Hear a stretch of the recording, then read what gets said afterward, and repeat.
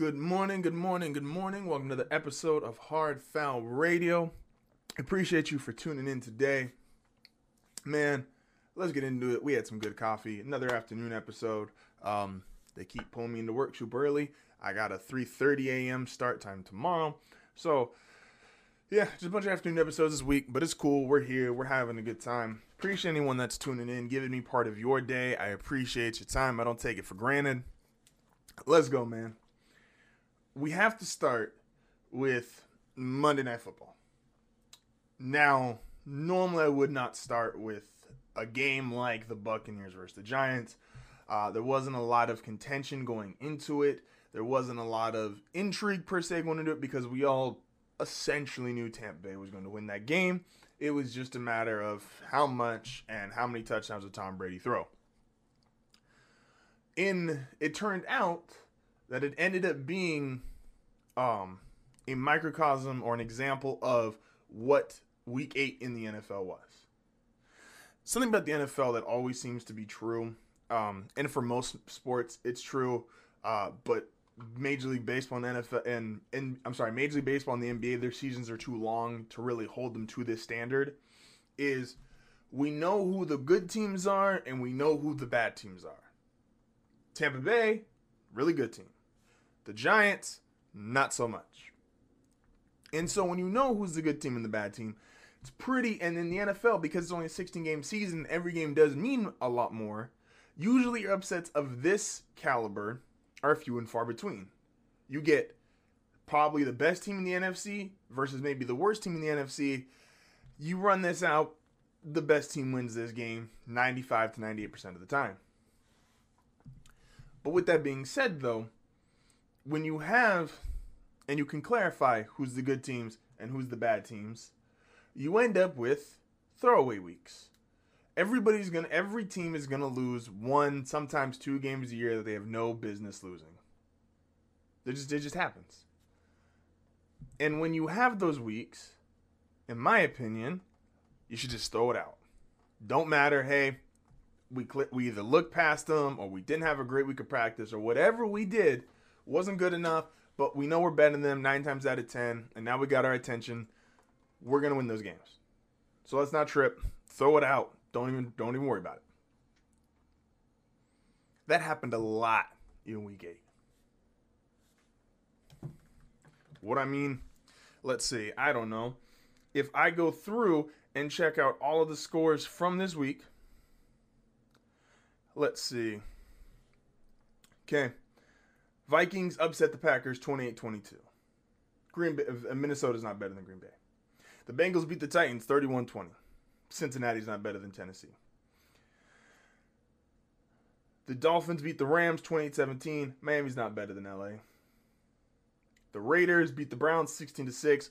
A little more of a toss-up, but the Raiders aren't as good as the Browns are this year. And then the Giants competitively held in that game with the Tampa Bay Buccaneers. The same way we can tell the teams that are good and the teams that are bad, the players know this, the coaches know this. This is no surprise to anyone. You're going to start having those games where you're looking over Tampa Bay sees New York, and then they see the Saints right after it. There's more attention paid on the Saints. Kansas City had this where they played the Chargers, and they did win that game, but they played probably their worst game of the season, even worse than they played in their Oakland loss, because they had the Ravens coming up right after the Chargers, and they were looking right past the Chargers. People are going to come out today and say, oh, this team lost here, and this exposed that, and these flaws over here, and oh, maybe this team's better, or this team's worse than we thought. No.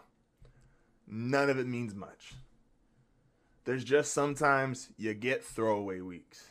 And when you get throwaway weeks, sometimes throwaway weeks stack on top of each other. Usually you get one game, one team just is looking past, and that's the one shot game of the weekend. This weekend just happened to be a bunch of them. The Rams clearly weren't coming ready to play. The Packers were clearly looking past Minnesota. Tampa Bay was looking past New York. It happens. But they don't mean much.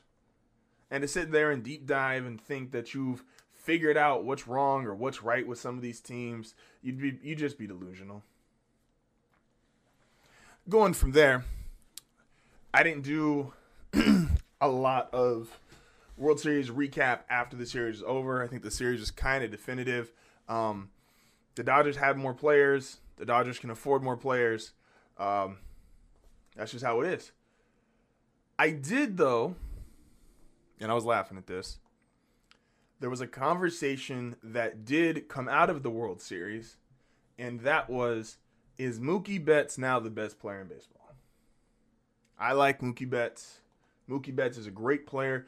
Mookie Betts, you could argue, is a top 5 player. Mookie Betts has been clutch in every single postseason that he's been in. He has been, you could argue, the offensive catalyst for 2 of the last 3 World Series teams, the 2020 Dodgers and 2018 Red Sox.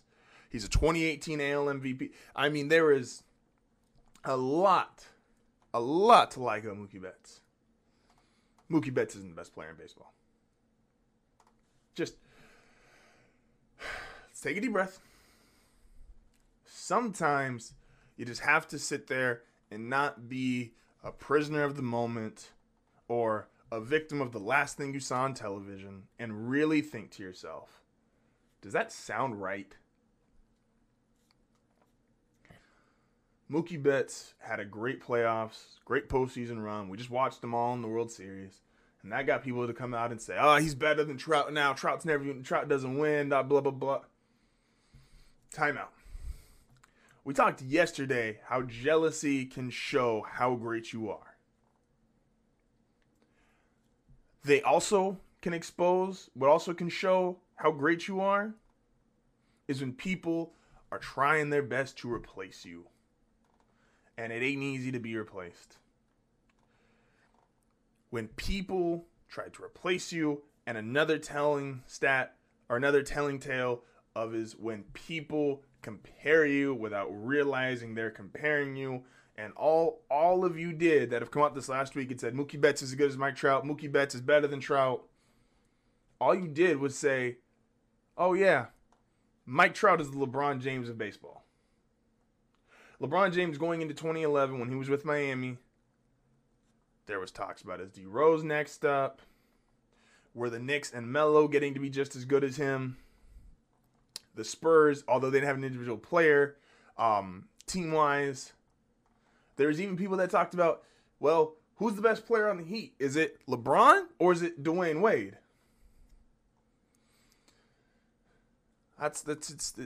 Stop. Like I said, I like Mookie Betts. And I'm not the numbers guy. I don't come on here to just slam everyone with numbers and to say, oh, this guy's got a 393 on base percentage, this guy's got a 643 slugging, and this guy's advancement. I don't do that. But sometimes numbers do have a purpose. Let me read off some numbers here for you guys. Okay. Mookie Betts' career high in home runs is 32. That's respectable. It's respectable. In 5, Mike Trout's played 8 full seasons. I'm not counting this season the full season, only 60 games. He's played 8 full seasons. In 5 of them, he's hit more than 32 home runs. Okay. Mookie Betts' career high in stolen bases is 30. That's good. That's really good. Mike Trout's done that and more 3 times. Doesn't run as much. That's fair. Mookie's probably a better. If you ask me who's going to steal more bases next year, I'd give that to Mookie. Mike Trout doesn't run as nearly as much. Only had 1 stolen base in 2020. Once again, short season, but still only 1 stolen base in 60 games. Mookie Betts on base percentage, career high. Not even his career high. Mookie Betts has gone over 400 once. Mike Trout's career on base percentage is 418.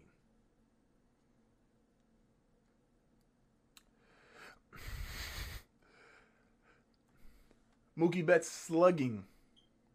He's gone over 600 once. Once. His MVP season. 640. That's great. Mike Trout. Last 4 seasons. Over 600 slugging. Career 582. For context, Moogie's career slugging is 522. Now, Mike Trout doesn't have a Gold Glove, but we all recognize Mike Trout to be a great center fielder. Mike Trout doesn't have a World Series or even a playoff series win.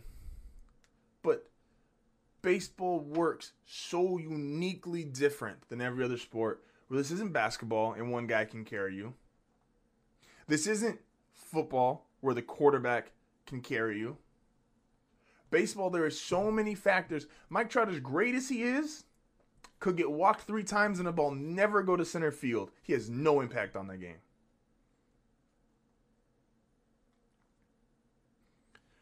Put Mike Trout on any playoff team this year, he's the difference of when they go home. Put Mike Trout in Tampa Bay, he wins the World Series for them. Put Mike Trout in LA, the other LA. He's probably regular season MVP, World Series MVP. The best way to put it. Put Mike Trout and Mookie Betts in the same outfield.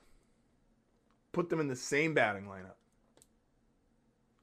Day by day, and if you watch them day by day by day, there's no way you would say Mookie Betts is a better player than Mike Trout. If Mookie Betts had to line up next to Mike Trout every day, he would go, damn, this guy's good. Mookie Betts just had a great playoff run.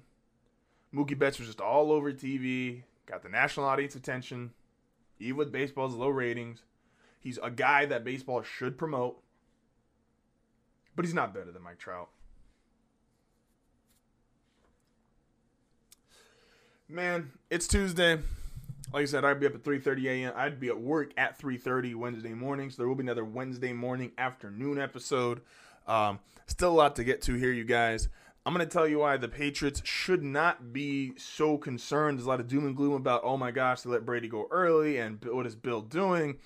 And obviously they have 4 straight losses. I'm going to tell you, though, it's okay if you are a Patriots fan listening.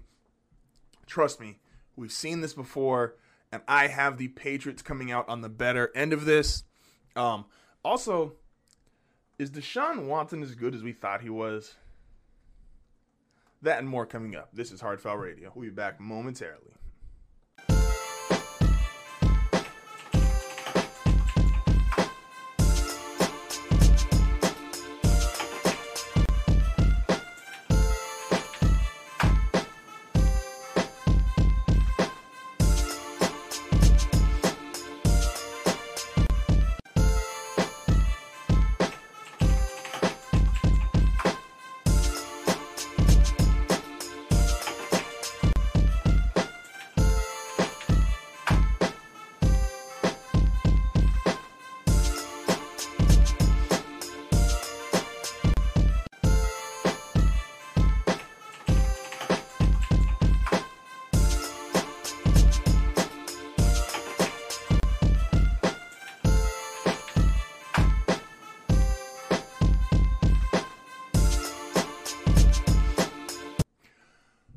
Welcome back. This is Hard Foul Radio. Trying to work on a new interlude song for you guys. Hopefully get that out soon. I know probably the one. I've had that one forever. It's not great, but it works. So that's where we're at with it. And I'm trying to work on a new one, though. So let's discuss this before we get into our power rankings. So the NFL trade deadline is today. And at the time of recording, it's not officially over yet. So maybe this changes by the time I'm done with this episode. But out of all the teams that were thought to be in trade rumors or thought to be buyers or thought to be sellers at the deadline, the team that only was brought up enough and a specific position enough, especially after Sunday, is the 49ers. You guys know how highly I think of the 49ers. I had them as the top 5 team coming into this. They were obviously a Super Bowl runner-up last year. This is the NFL. Shit moves fast. You go from Super Bowl runner-up to now we're not sure how we think of them. They've obviously had an immense amount of injuries, but they've also just been not as good at several positions compared to where they were last year. One of those positions is quarterback. I'm not a Jimmy Garoppolo hater. I'm also not the biggest Jimmy Garoppolo fan. I think he's good, not great. That roster is talented enough for him to win. Everyone being healthy and everyone doing their job. They have enough talent, and that roster could win 11, 12 games, to me. But now we've had more instances of Jimmy Garoppolo being inconsistent. He's injured and hurt again. And now the 49ers, who specifically designed his contract to be, we're going to pay a lot of money up front. Everybody's mad. Oh my gosh, Jimmy Garoppolo's only played like 5 games and he's getting all this money. But they gave him a lot of his money up front. Now have the option that if they decide to move off him, and yes, financially, they can not only move off him via trade, they could move off him via release, and it will not hurt as much as you think. Go look up his contract. They could move. The 49ers could release Jimmy Garoppolo today, and they will not be hit as hard on the cap as the general public believes. So if you're San Francisco, why not go after one of these quarterbacks we know are good, but don't have the talent per se around them? Like, why is San Francisco not knocking on Detroit's door saying, hey, how do you guys feel about your season? How do you guys feel about getting rid of Matt Stafford? Why are they not knocking on, and we'll get to them later too, why not, even if he just re-signed, why not go to Houston and say, hey, you guys are 1-6. Why do you guys need Deshaun Watson? That one's probably more of a stretch, but you get what I'm saying. Why not, if you're San Francisco, the most obvious choice, why would you not call Arthur Blanks and say, hey, you're paying Matt Ryan a lot of money. You notice you guys haven't been very good since you went to the Super Bowl? Who was Matt Ryan's offensive coordinator the year they went to the Super Bowl? Oh, yeah, that's right. It's Kyle Shanahan. What was Matt Ryan's most successful year? Oh, yeah, that's right. When he was with Kyle Shanahan. What's Kyle Shanahan's most successful year? Oh, yeah, that's right, when he was with Matt Ryan. Doesn't this just seem like the perfect fit? Atlanta, you got to rebuild. Atlanta, you just have to be honest with yourself and say, hey, Matt Ryan's probably not the guy. Well, he's their franchise's best quarterback ever, and that's great. He's not the guy that's going to keep doing it for us. He's older. He has clearly regressed.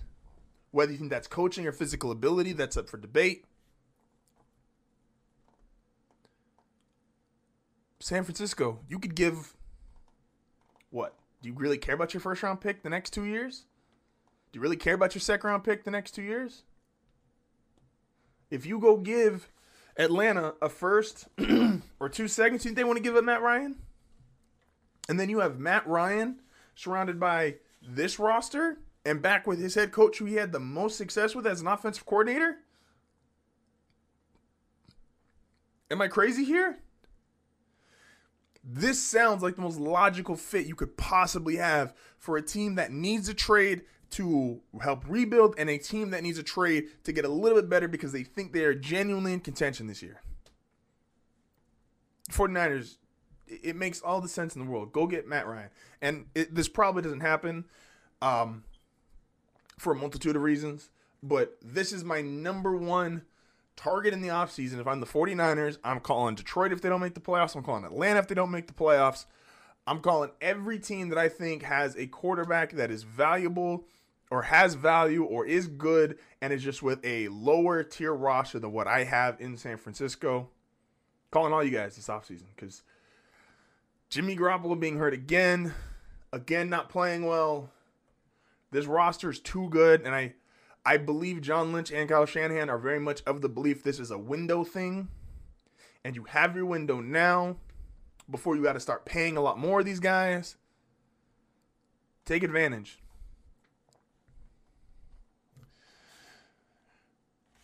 Now we move in. It is Tuesday, so with every Tuesday comes our official power rankings. We only do 5 here because we're only worried about the best of the best. This is And I'm gonna get a fancy word to describe my power rankings, like a little catchy phrase, but I don't have it yet. So this is just who I think is the best right now. Our hard foul NFL top 5 power rankings. Let's go. Number 5, Tennessee. I know Tennessee just lost to Cincinnati, which wasn't a good look, but I believe that's looking past. They're looking past Cincinnati. They're looking forward to Indianapolis. This is still the best team to me that just knows who they are and what they are, which is run the ball, play action, play good defense. They don't have a great pass rush, which is a little concerning as far as the next 4 teams above them. You really want to get after the quarterback. And the end goal in the AFC is to get after the quarterback, to get after Patrick Mahomes, to get after Lamar Jackson. Excuse me. I don't think it hurts them as much in their own division because their division's not exactly filled with, well, Jacksonville, who knows what the QB situation is going to look like. Deshaun Watson is, yes, mobile, but I think depressed because the Texans are that bad. And Phillip Rivers is a statue. So I don't think their pass rush hurts them in their own division. They also have uniquely probably the biggest wild card in terms of one-game playoff, the ability to win against anyone. And it's odd in a league of passing offense and receivers and all these explosive plays. The NFL set record for scoring, that Derrick Henry being able to chew the clock and run the ball for legitimately 150 to 200 yards in a single game, which allows Ryan Tannehill to be a play-action quarterback, in which you could argue he's one of the top 3 right now in terms of, statistically, he's number 1, but you could argue he's top 3 play-action quarterback right now. They know who they are, run the ball, play action in one-game scenario. That's really dangerous. Asked Baltimore last year. So Tennessee is my number 5. Number 4 is still the Baltimore Ravens. Let's be honest here. So, excuse me. People are going to freak out and say, oh, well, they just lost to Pittsburgh and Lamar's not playing as well and blah, blah, blah, blah, blah. Their 2 losses, let's be very clear here, the teams are 14-1. That's who beats the Ravens. 14-1. Fun fact, 14-1 beats a lot of people. Yes. Did Lamar have an off game? Yes. But how many games do you think the rest of the year the Ravens getting 260 yards on the ground, the Ravens dominating the line of scrimmage, how many of those games do you see them losing the rest of the year? The Ravens are fine. Yes, Lamar's decision-making can be a problem. It's something that if you have to believe in their coaching staff and Greg Roman and John Harbaugh, that they will sit down with him and let him know, hey, we get what you're trying to do, but this is what we need to do. This team's fine. It's still a stacked roster, top to bottom. Defensively, they're still great. Like I said, they dominated Pittsburgh at the line of scrimmage. It was just 2 really bad turnovers. If they get Lamar to cut down on his turnovers, which I believe this coaching staff will, this should still be theoretically the second best team in the AFC and a top 4 team in football. Number 3, my lone NFC representative for the 3rd consecutive week, it's the Tampa Bay Buccaneers. I like this team defensively. They're better than we gave them credit for.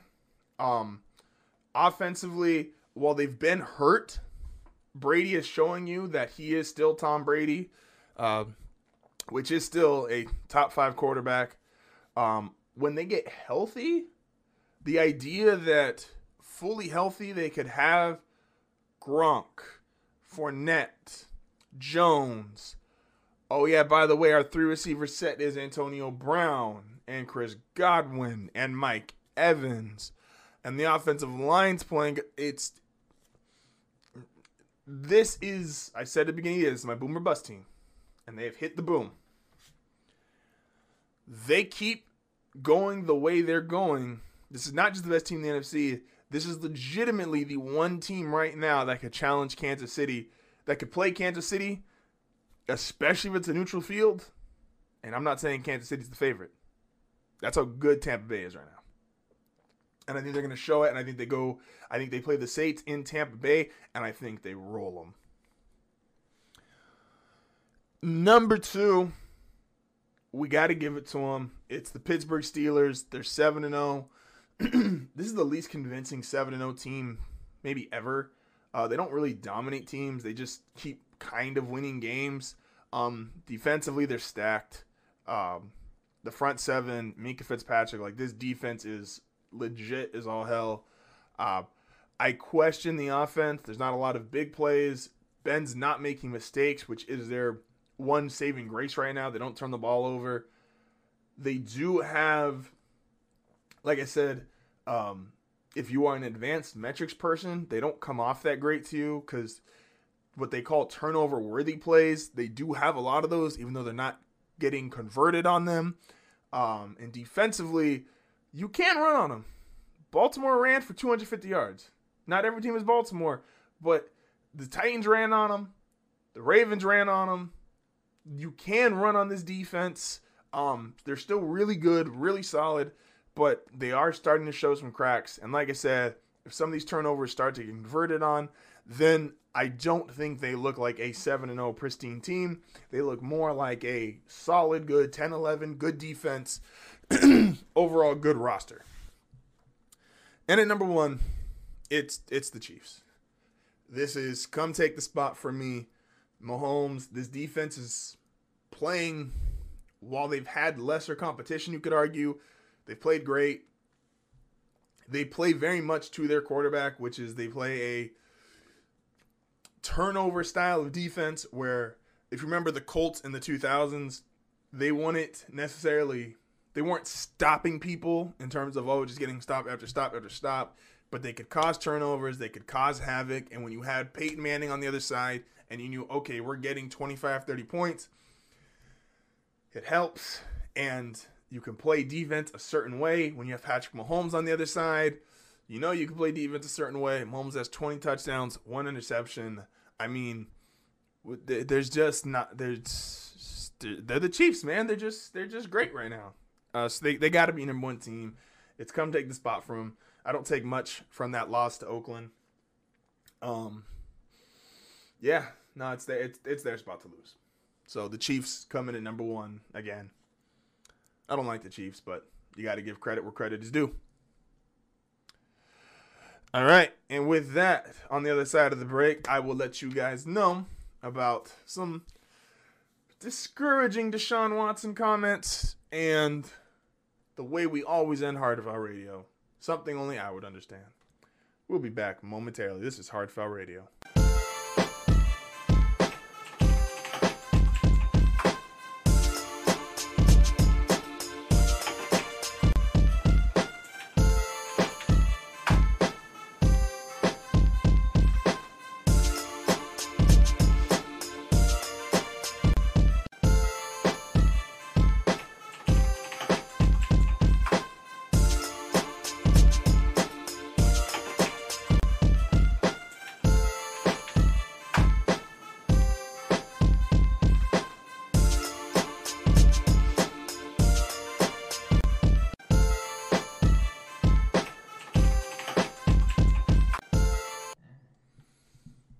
Sorry there, I think if you're wearing headphones, I think you just got a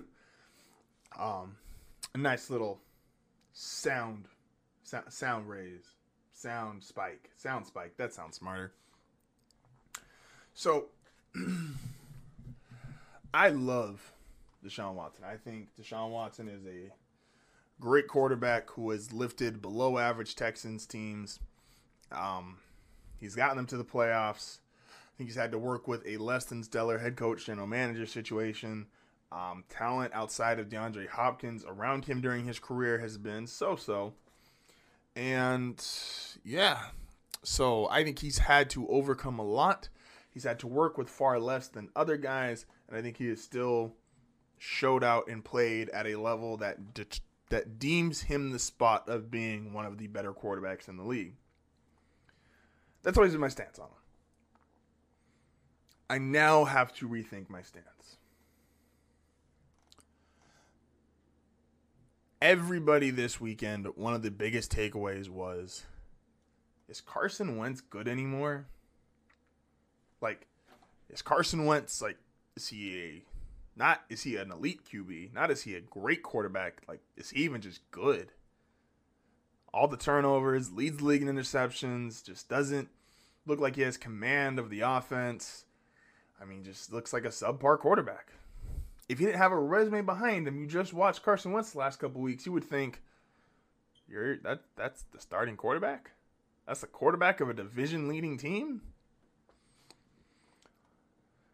Now, Carson Wentz, there's a conversation that will follow him the rest of his career, which is the Super Bowl conversation between him and Nick Foles. Nick Foles obviously stepped in when Carson Wentz got injured and won the Super Bowl. And that's a convo that is always going to follow him. Could he have also won that game? Would they have been better off with Nick Foles?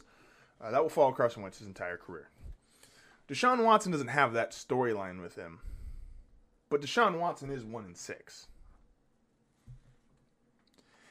Now, you could tell me that, okay, well, part of that is they had a bad head coach. Bill O'Brien was not the guy. Okay. I'm not going to argue with you. Bill O'Brien might not be the guy. But if you are going to kill Carson Wentz for underperforming, don't we have to say the same about Deshaun Watson? I mean, think of the other guys we put in his class in terms of his age group and talent and that level of quarterback. Who else do you think is going 1-6? Carson Wentz, to his credit, he's not 1-6. Mahomes, obviously, same draft class. He's not 1-6. Who is... I'm a Bronco fan. Drew Lock's not 1-6.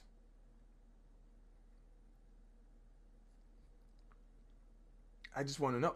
Justin Herbert, we're feeling bad for him, but Justin Herbert, even though his team has the same record, I'm sorry, not the same record, but he has one win in his first 6 starts. He's 1-5 in his first 6 career starts. We acknowledge the way he's playing is better than what we're seeing out of Deshaun Watson.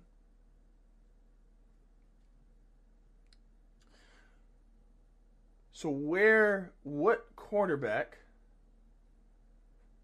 Dak's never been 1-6. Just naming off more guys that are in his age class, his age group, and around his tier or his peers.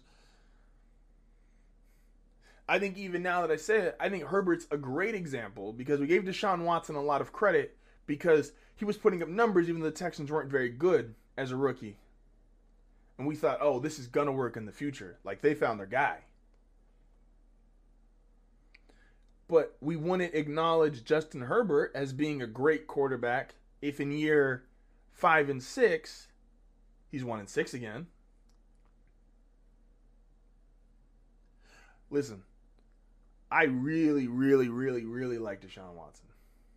I've been very high on him for a bunch of years, even coming out of the draft, even though he was not considered to be the best quarterback in his class.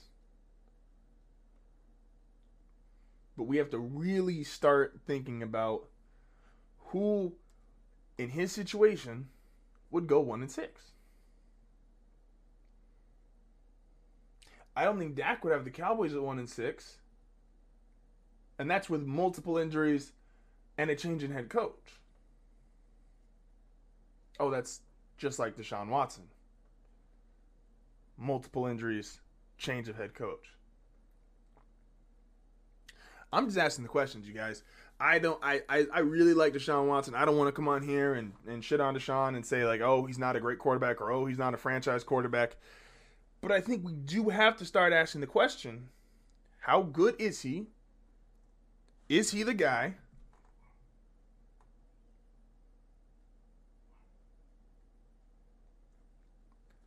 And,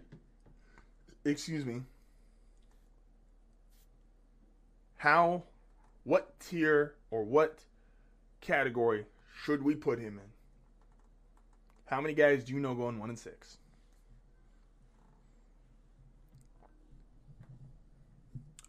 Now, we got to end today's show, as we always do, with something only I would understand. Once again, other people may understand it. This is just the way my brain gets to it. We have spent a lot of time, media people, myself included to a degree, that have been dragging the Patriots. Now, I have a rule of thumb that I've stressed on this show many and many times.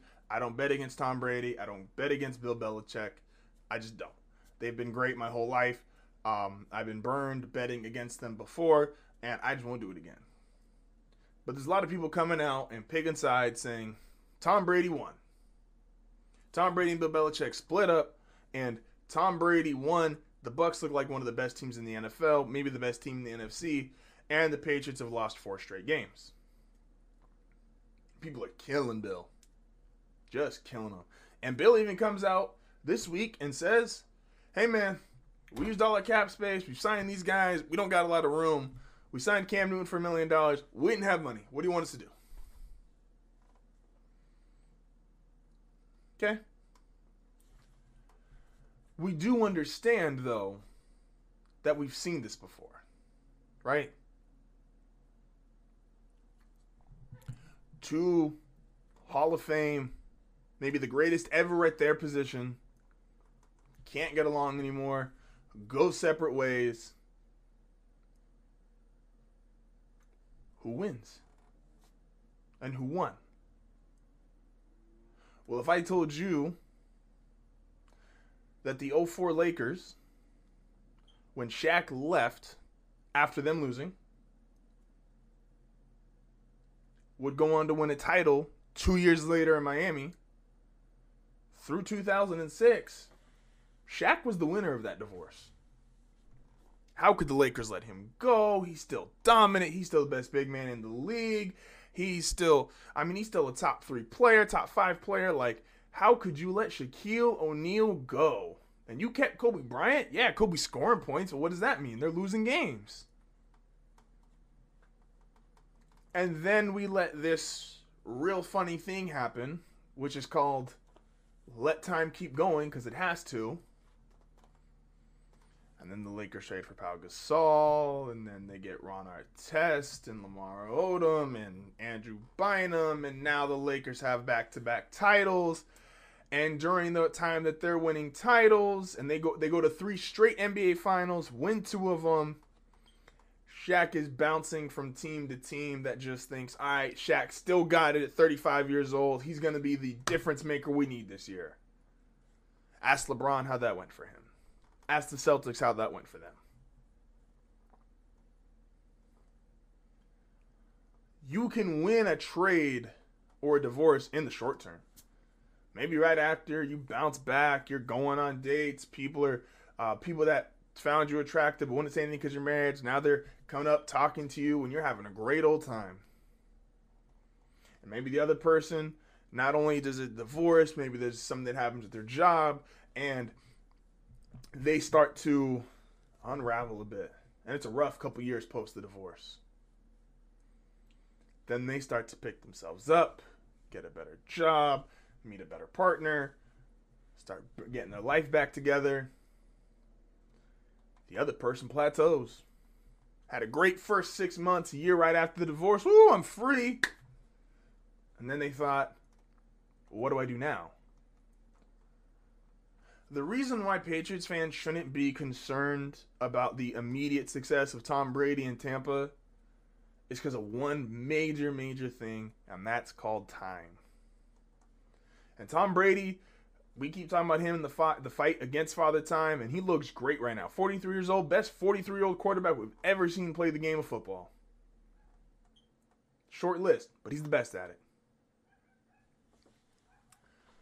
Tom looks great right now, and Tom wants to play till he's 45.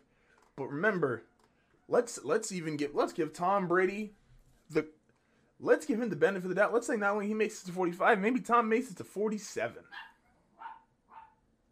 I don't see that being the case, but let's say Tom gets to 47. He's just that good. Okay.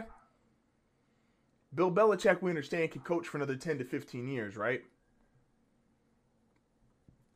So what if Tom Brady gets the first 2 years after the divorce and he looks great and everything seems to be going his way? What if Bill gets the 8 after? What if the Patriots stink up this season, get a Justin Fields or a Trevor Lawrence, and then they're great for another decade plus? Tom can't play as long as Bill wants to coach. When the Lakers made a decision, yeah, Shaq's the better player right now. Yeah, Shaq's still this dominant, but Shaq's not going to play as long as Kobe does. The Lakers kept Kobe over Shaq. They lost short term, won long term. Patriots fans, you're losing short term, which maybe you need it. You've had 20 years of nothing but success. Lose a couple games, gain some humility. I don't know. But you got the next 10 plus years with Bill. And if Bill finds his quarterback and he makes it work, that's a better long-term solution than going with 43-plus-year-old Tom Brady. Hey, man, like I said, it's a bunch of afternoon episodes this week. Work schedule is just a bunch of going in early, so this is what we got to do. I appreciate everybody that is tuned in to this episode. Anyone that gave me some of their time, I appreciate you. Just dropped my phone like a real professional. Shout out to the Gutted Cigar. I'm doing an interview on his IG Live on Thursday at 8 o'clock. Go tune in for that. That's going to be super cool, super dope. And I'm going to catch you guys next time. Appreciate it for your time.